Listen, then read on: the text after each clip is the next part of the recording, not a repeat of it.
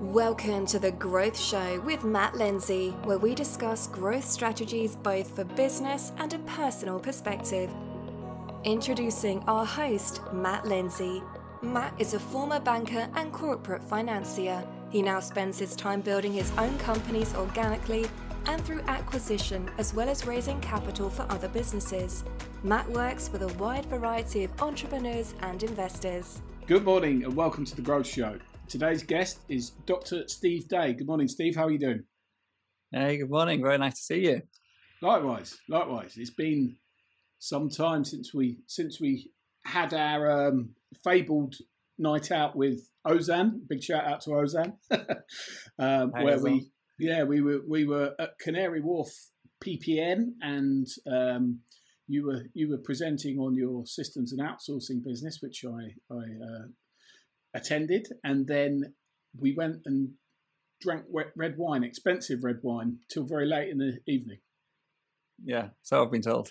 And what a night it was. No, we had a good time, and we haven't, I don't think we've actually spoken since then, but we've kind of kept in touch, communicated from time to time via social media, etc. Yeah.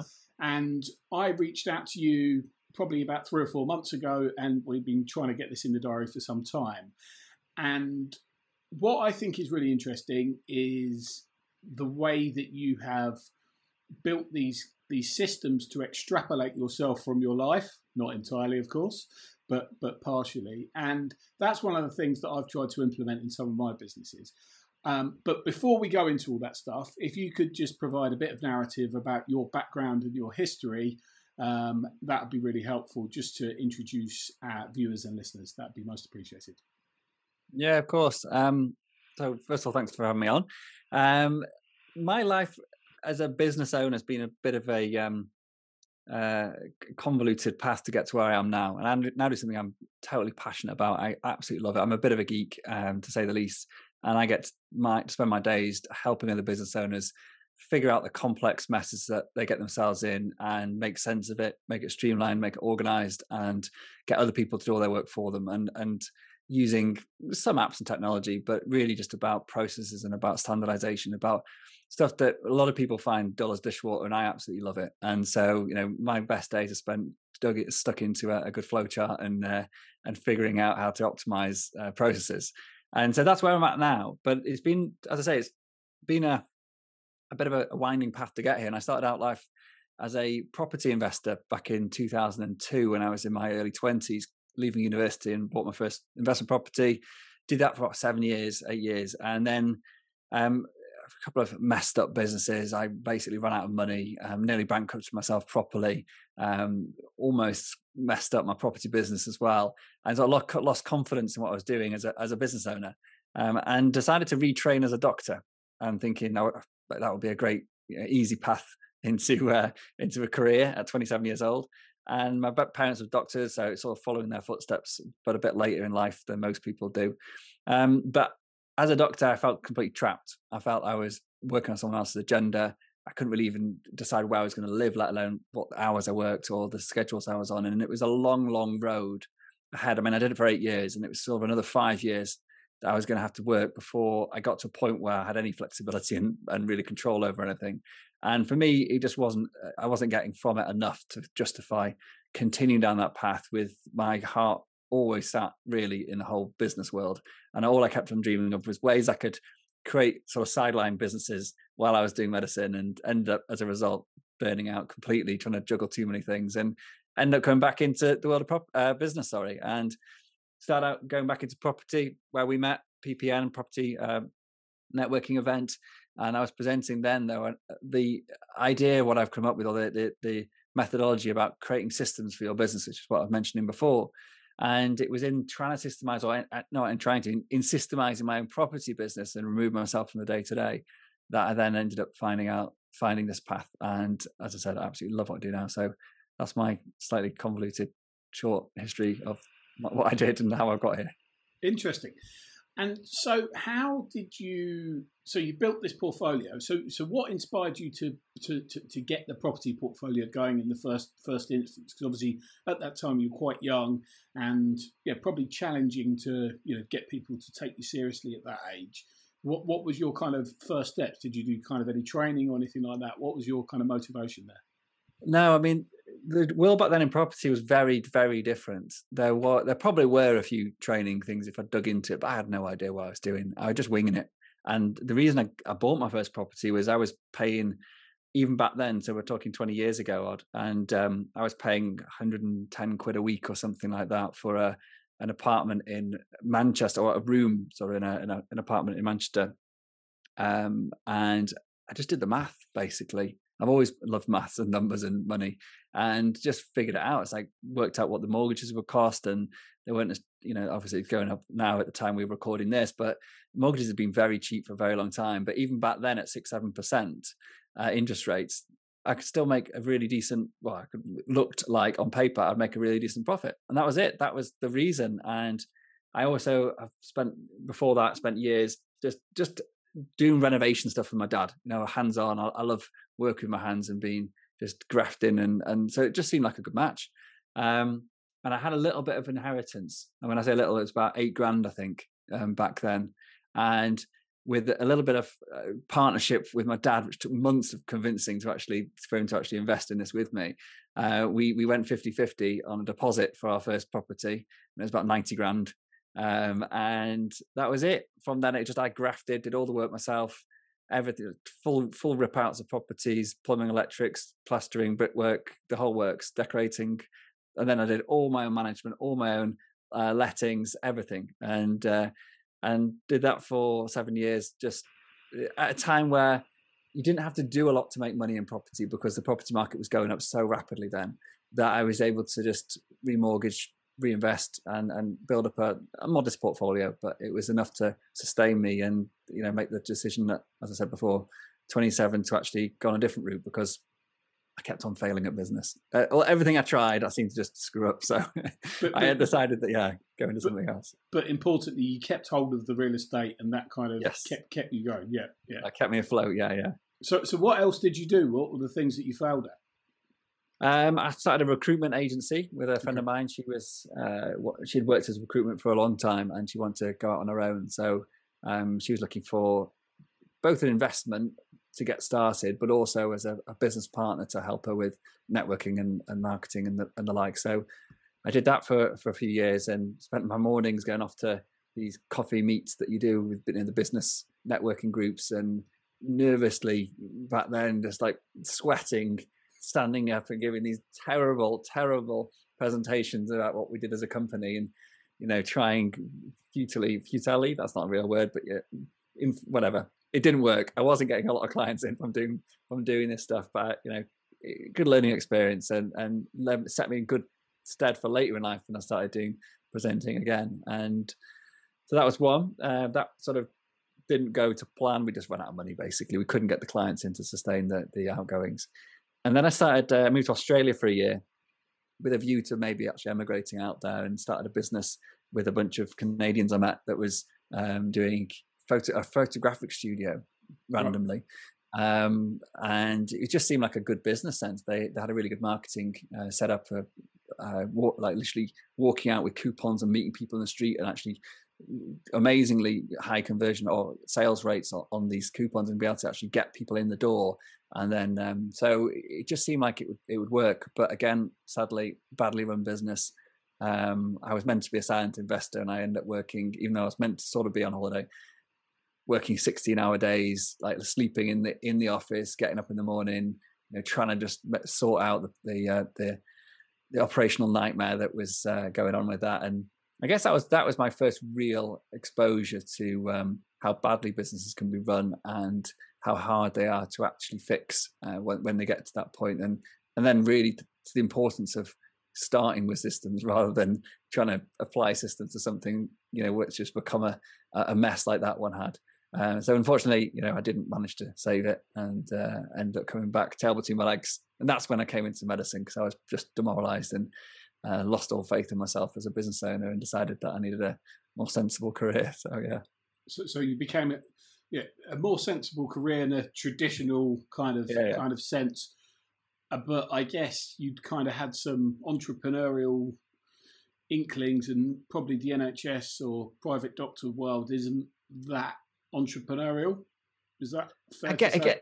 I guess it can be if you can be quite entrepreneurial in it. But like I was saying, for me to have that independence to be able to do that. So there was a big move in which people might know in the UK about GPs practices, for example, consolidating and becoming businesses more than sort of a care.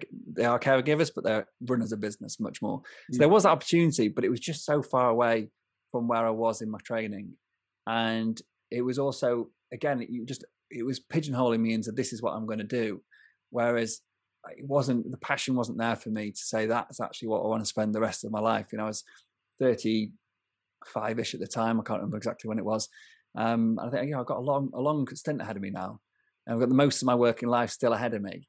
And I moved to Sweden as well, which is one of the catalysts of actually quitting medicine was just having the thought of relearning medicine in a new language, not the practical skills, but the having to communicate in a totally new language and at a level which was conducive to actually helping people.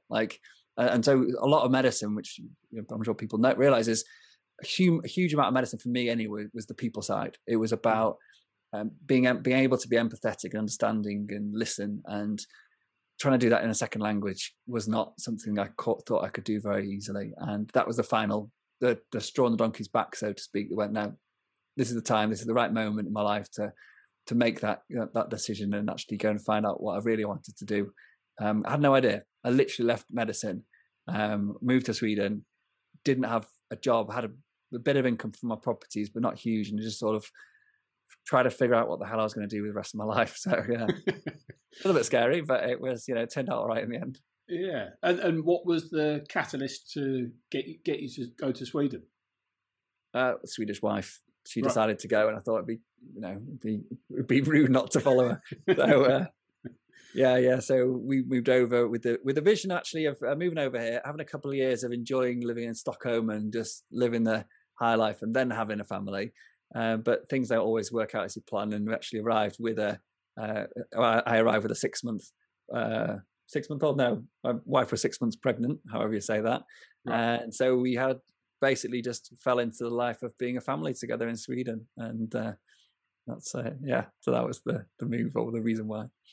Okay. And then, so at that time you were beginning to systemize your property business, if I remember correctly. So you were implementing ways of extrapolating oneself from that on a kind of day-to-day operational basis. So you did that for your own things first, and then decided to try and replicate that with clients. Is that kind of a fair assessment of what happened? Yeah, pretty much. I mean, I did a degree in computing in the early days, so back in 2000, 2002, whatever, back then. And so I've always had this mindset around the idea of systems and processes, and just the way my brain sort of works, and flow charts and process mapping and all the rest of it. So that's sort of been ingrained in me since the early days. And I'm doing programming. It's a very logical process to go through, and it's the way you sort of see how things work is that sort of mindset, that mindset. And so I've always had that in my businesses, even before I started outsourcing stuff. But I used to spend hours and hours writing like long-winded guides for me. So my property business was on annual cycles. It was student lets, and so I just do the same stuff every time, but a year later, and I got a terrible memory, like really bad. And it was like I was just starting from scratch every single year and trying to remember what the hell I did. And so it was, first of all, my systems were for me. They were, how do I make sense of what I'm doing on an annual basis, standardize it so the same thing happens every year, and to actually, not waste huge amounts of time trying to reinvent the wheel every 12 months. And then, like you said, so then I applied that more to actually getting other people to do my work for me. So I delved into the world of hiring an assistant, first off in the UK, then in Eastern Europe, and then actually over in the Philippines. And so figuring out how to get stuff off my back, out of my head, down the way that other people could actually do it without my involvement, and then managing to then do that with anyone anywhere in the world without me actually sort of managing them, so to speak, on a day-to-day basis. That was the journey I went on. And when I got there, I thought, this is awesome. Other people need to know how to do this. And obviously I wasn't the first person to come up with this. Books like 4-Hour Work Week by Tim Ferriss are, inspirations for me. And The E-Myth by Michael Gerber. So these sorts of ideas I've borrowed from places and just applied it very much practically into what I was doing at the time. And I was going to networking events all the time for property, because I was thinking I was going to get back into my property big time, and I was looking at commercial conversions and like converting office blocks into apartments, and so I was in networking groups all the time, and then people would ask me about what my interests were, and I just talk about systems and virtual assistants and all that sort of automations and stuff, and it was like people they were crying out for it, like they desperately needed it. You could see they were just drowning in work. They were going to all the training courses I was doing, but they were doing all the work themselves. They were doing all the property sourcing or the deal analyzing or whatever it was themselves. And I was like, you don't have to do it yourself. There's a way to get other people to do all that time consuming stuff for you. And that's how it started. And I literally just pitched, I can't remember which came first, the Facebook group or the course. But anyway, I just basically pinged out a message onto Facebook and said, look, I've done this stuff. Does anyone want me to show you how I did it? And I had 6 unsuspecting people sign up for that first ever beta, which was what I wanted, that cohort. And their results were just phenomenal, like better than mine. And I was just like, wow, if this works for other people as well, then maybe there's something to it. And that was the start of a journey, a 6-year journey to get me to this point now. And it's been fun. Yeah. Interesting. And so to rewind, I think every business has bits in it that don't function properly, don't work. How do you kind of go through the process of dissecting it, looking for ways to improve it? And I guess you're writing SOP, standard operating procedures, for the business. So there's a lot of work that goes into creating this as a kind of architecture that you can then basically implement. So you kind of have to strip everything back and start again. Is that right? Yeah and no. It's an interesting take on it. The way that we do it, what was born really, or the way that I do it now and the way I teach it, is the fact that books like I mentioned before, The E-Myth by Michael Gerber, brilliant book. If you haven't read it, you can listen to this and read it. And what it gives you is a different way of looking at your role in your business. And it makes you think that, the thing that you need to do as a business owner is lead the business, nothing else. And your job as a entrepreneur starting out is to find a way to get there. So to stop doing the work in your business and start, as he talks about it, working on your business rather than working in your business. And that in theory is awesome. The problem is actually doing it practically, because by the simple nature of the fact that you're basically, he talks really, the book's really aimed at sort of one person band businesses. But the principles are for any size business. And the problem is that if you've ever been a business owner, like even if it's you or you've got a couple of people, if things aren't systemized, like you're just basically drowning. Like you are overwhelmed, you're stressed. There's never enough time to get stuff done. You're just getting the day-to-day stuff is more than a day's work. And so the challenge that most people found, and I found in the early days, is you mentioned writing SOPs. Like one SOP could take 20 minutes, an hour, 3 hours, like depending on the complexity of it. And you've got hundreds of these things you need to create. And so the first challenge to try to overcome was, okay, so how do I find the time to do this and then not waste my time even doing it? Like, how do I find time to even make the plan, but then actually not do the work? Yeah. And that was the game changer for me, was when I figured that out, to say, okay, rather than saying, and you talked about like optimizing your business process and stuff, that comes actually much, much later. Right. And that's why when most people talk about systems in businesses, they say you should get to a certain point in your business before you even think about it. Sure. You should actually have processes that you use every day that, and now you're looking to optimize, and now you need to start thinking about creating, documenting your systems and creating your SOPs and all stuff. Because most people look at it as a way to improve sort of the standard and get people to work more efficiently. Whereas the way I see it and the way that I took on board was, this isn't something for me to improve stuff. Okay, yeah, you can do that and you do that later. But this is a way for me to survive. for me to actually free up enough time to start thinking about optimization of what I'm doing. Because if I'm stuck at the coalface, just working, there's no, you haven't got the ability to just lift your head up and actually sort of look objectively at your business. And so that was the crux of it that I had to nail. And it was, how do I get stuff out of my head down in such a way that other people can do my work without my involvement as quickly as possible, and then get them to create the systems or them to do the documentation for me. Right. And so rather than looking at your business and saying all this stuff that you're not doing, and that's what a lot of people think about when they hire in people. It's like, look, I'm too busy to think about marketing. I'm going to hire someone to do my marketing for me. The problem is, every person you hire in to do something new, you just create more work for yourself. They may be doing the lion's share. You're going to have to feed them with whatever information they need to get their work done. You're going to have to review their work. You're going to have to give them feedback. You're going to basically now have more work to do.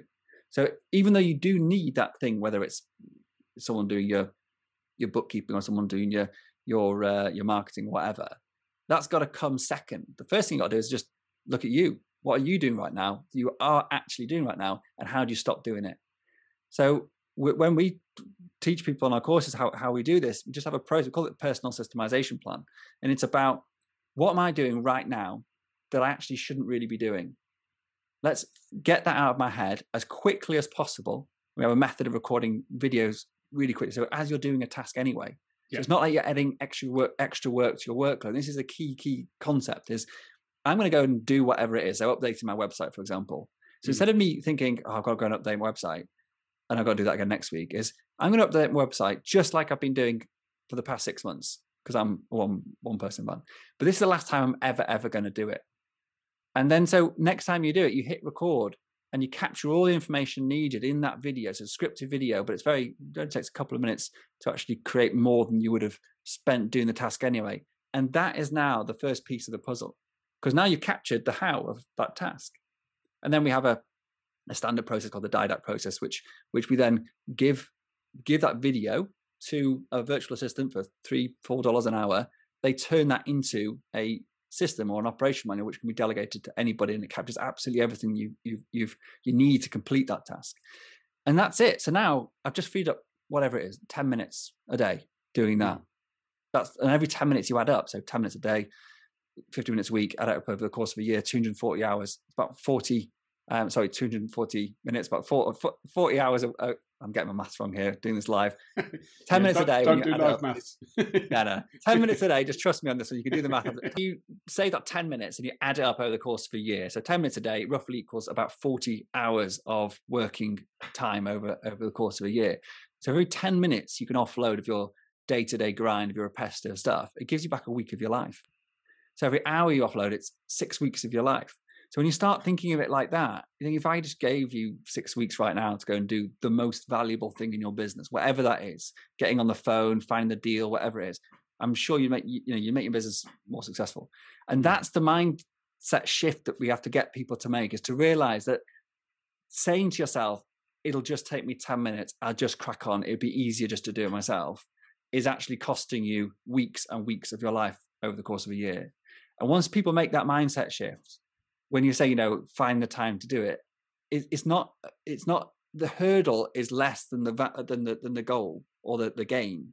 And if you have a systemized way of creating systems, your system for creating systems, it only takes you a couple of minutes to actually start offloading all the stuff you're currently doing. And then, going back to your sort of original question, and then once you've got that freedom, when you've freed up your day-to-day workload, or you've offloaded that, then you can start thinking about, okay, what's next? What else do I need to do? Or what else can I systemize or optimize in my business next? So that's the difference. I think that's why it worked for me as a very busy business owner, and why it works so effectively for all of our clients. Because people don't come to me when things are going well and they're, oh yeah, I've got loads of time in the world, I don't need systems. Like, they come to me when they're like, look, I'm literally working 100 hours a week. Yeah, I'm desperate. I need something to change. And that's the people that I want to help. And you can't do that if you say to them, hey, great, come on my course. It's going to be 60 hours of your work to go through the course. Then you're going to have to do all the work yourself and implement it. And so, no, you need to find a way to say, okay, how do I basically get you, the business owner, to as little as humanly possible, and train your staff to do all the hard work for you from day one. And that's why I think that what we do works so well for our target market, which is small business owners, busy small business owners. Interesting. And I guess there's with COVID and everything that's kind of happened in terms of people being virtual, I guess there's a lot more kind of use of virtual assistants. I mean, I've used virtual assistants on and off for years for different tasks. And in fact, I've done it in exactly the way that you described. I just use a screen recorder, do the task that I'm doing, and then ask somebody to repeat it. And if they can't follow that, they probably should be working with me. I don't do the documentation side of things, which I should, I know, but that doesn't always happen. So, interesting. And so the objective for you was to remove yourself completely from your business, aside from various things. Because I remember you saying that they were even managing payments and all aspects of the business. Is that realistic for a small business owner to, I appreciate property's different in terms of, there are elements of kind of work required, signing contracts, etc., etc. Is it practical that somebody who's, I don't know, got a plumbing company or an electrician's business or, something that's, inverted commas normal, how much can they extrapolate themselves from that? So it's a good question. We work with businesses in all different industries, about 29 different industries we've worked with so far. So a couple of my elite coaching clients at the moment, we've got a guy who runs a restaurant in central London from his boat in the Mediterranean. We've got a lady who has 15 retail stores selling women's bags and apparel and that sort of stuff. And she lives in Hawaii, just randomly. And so these are bricks and mortar type businesses. Right. Now, whether it's a plumber, an electrician, or a shop owner or a restaurateur or whatever, as I've described. But it doesn't matter what the business is. All businesses have admin. All businesses have work that is done these days on a computer. And if your work is done on a computer, it doesn't matter where in the world that work is done. So when I've got one of my best mates in the UK, a guy called Andy. If you happen to watch this, which I doubt you will, Andy, but listen to this, sorry, then hi, Andy. But he, only because he doesn't listen to podcasts and not because of your podcast. And Andy is, Andy's a window fitter. So, but like high-end window fitter. So he goes and fits like orangeries and all that sort of stuff at people's houses. And for years, I've been trying to get him to actually get an assistant, not just getting his mum to give him a hand out with his, books at the weekends and stuff. But and he's stuck in this mindset that he really can't see how he could utilize somebody. And I'm just like trying to explain to him, like, your mum's not going to want to do this forever, or your wife isn't going to be, maybe she wants to have her own career doing something, or maybe there's more value that those people could add on the ground, doing stuff that only they can do, like only they can do, whether it's going around actually meeting people and getting new sales in, or whatever the key things is that these valuable members of your staff have to do because of either their skill set or their location or whatever. But everything else that actually that they shouldn't really be doing, or is taking them away from spending all their time on their highest value tasks, that is the stuff that all businesses can get other people to do. And in traditional sense, you'd hire an assistant, you'd hire a PA, and they come and work in your office with you, and you'd be like, can you just send that email? Can you post that, post that letter or whatever? Can you just run this report? Can you speak to this person? Whatever it is, all of that stuff, that can be done by anyone, anywhere.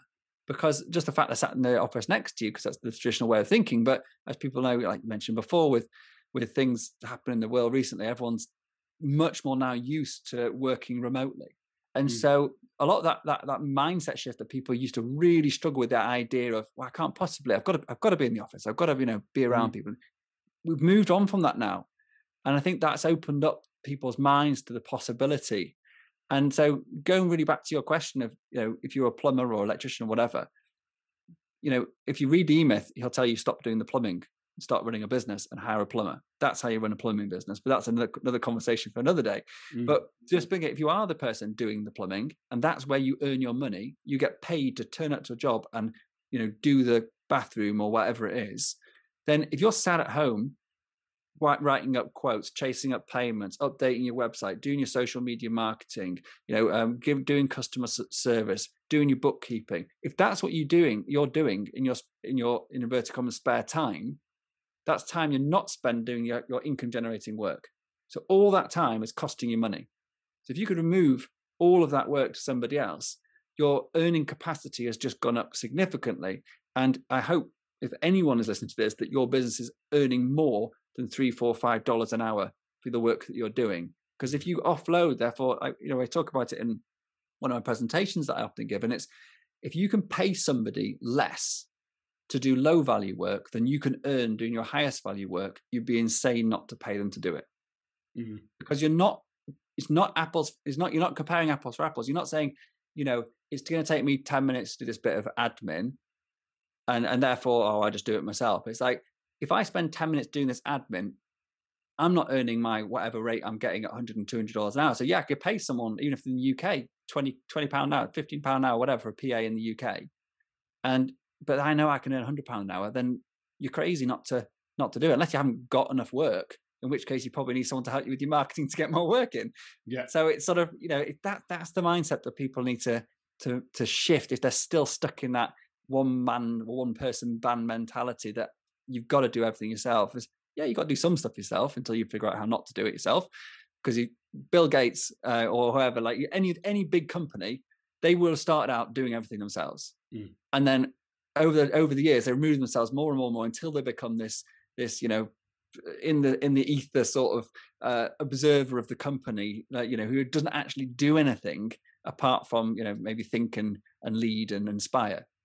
And that's the journey that you got to decide if you want to go on. You have to go all the way to the size of something like Microsoft or whatever. But if you want to stay doing all the work in your business for the rest of your life and limiting your earning potential massively, then fine. But if you want to have the freedom to go on holiday without taking your laptop with you, actually connect with your family when you're there and just be able to do the stuff you want to do, then you've got to figure out how to free up some time. And so that's in my opinion, that's the easiest way to do it, is to offload all that stuff that doesn't require you physically to do it.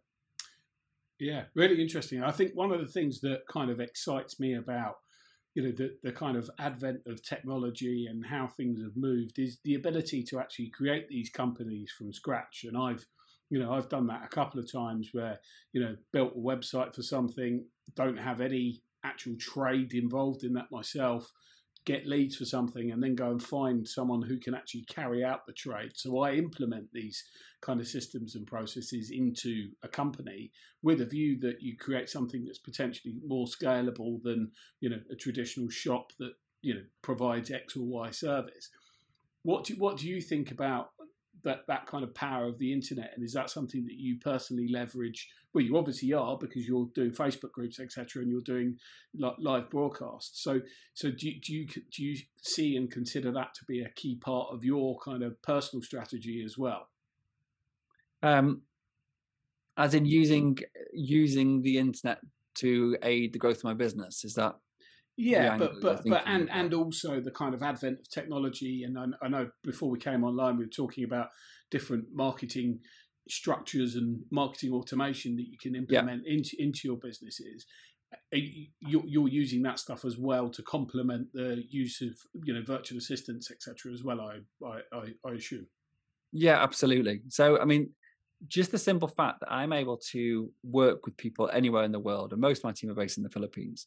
I've also got a marketing manager in South Africa, and my tech. I've got one tech guy, as in like a back-end programmer based in Pakistan, and one in the Philippines as well. And so the simple fact that I can do that I can actually basically go out to a global workforce and pick the best talent at the price point that I'm want to pay, and I'm not competing against every other company in the UK, or fighting for the same top people. I'm reaching out to potentially billions of potential workers, many hundreds of millions in any fact, and that makes it easier to find great people. So the internet has allowed me to find great people, and actually more cost effectively, because I can hire them from a country where the cost of living means that I can pay them a great wage, they're loving it, but it's actually costing me less than it would to hire somebody locally. So that's the first thing, is like without the internet, that wouldn't be possible. And that becomes obviously the infrastructure of the internet in those countries. So, for example, the Philippines, generally speaking, has pretty good internet, affected a bit by storms now and again, but generally speaking, it's pretty good. But then the other thing is just the technology side of stuff as well, which you touched on, like the automation tools. So I went all in with automation, and again, it's actually something I talked about on a webinar recently. I went all in. I mean, it was seriously in. I'm a proper geek when it comes to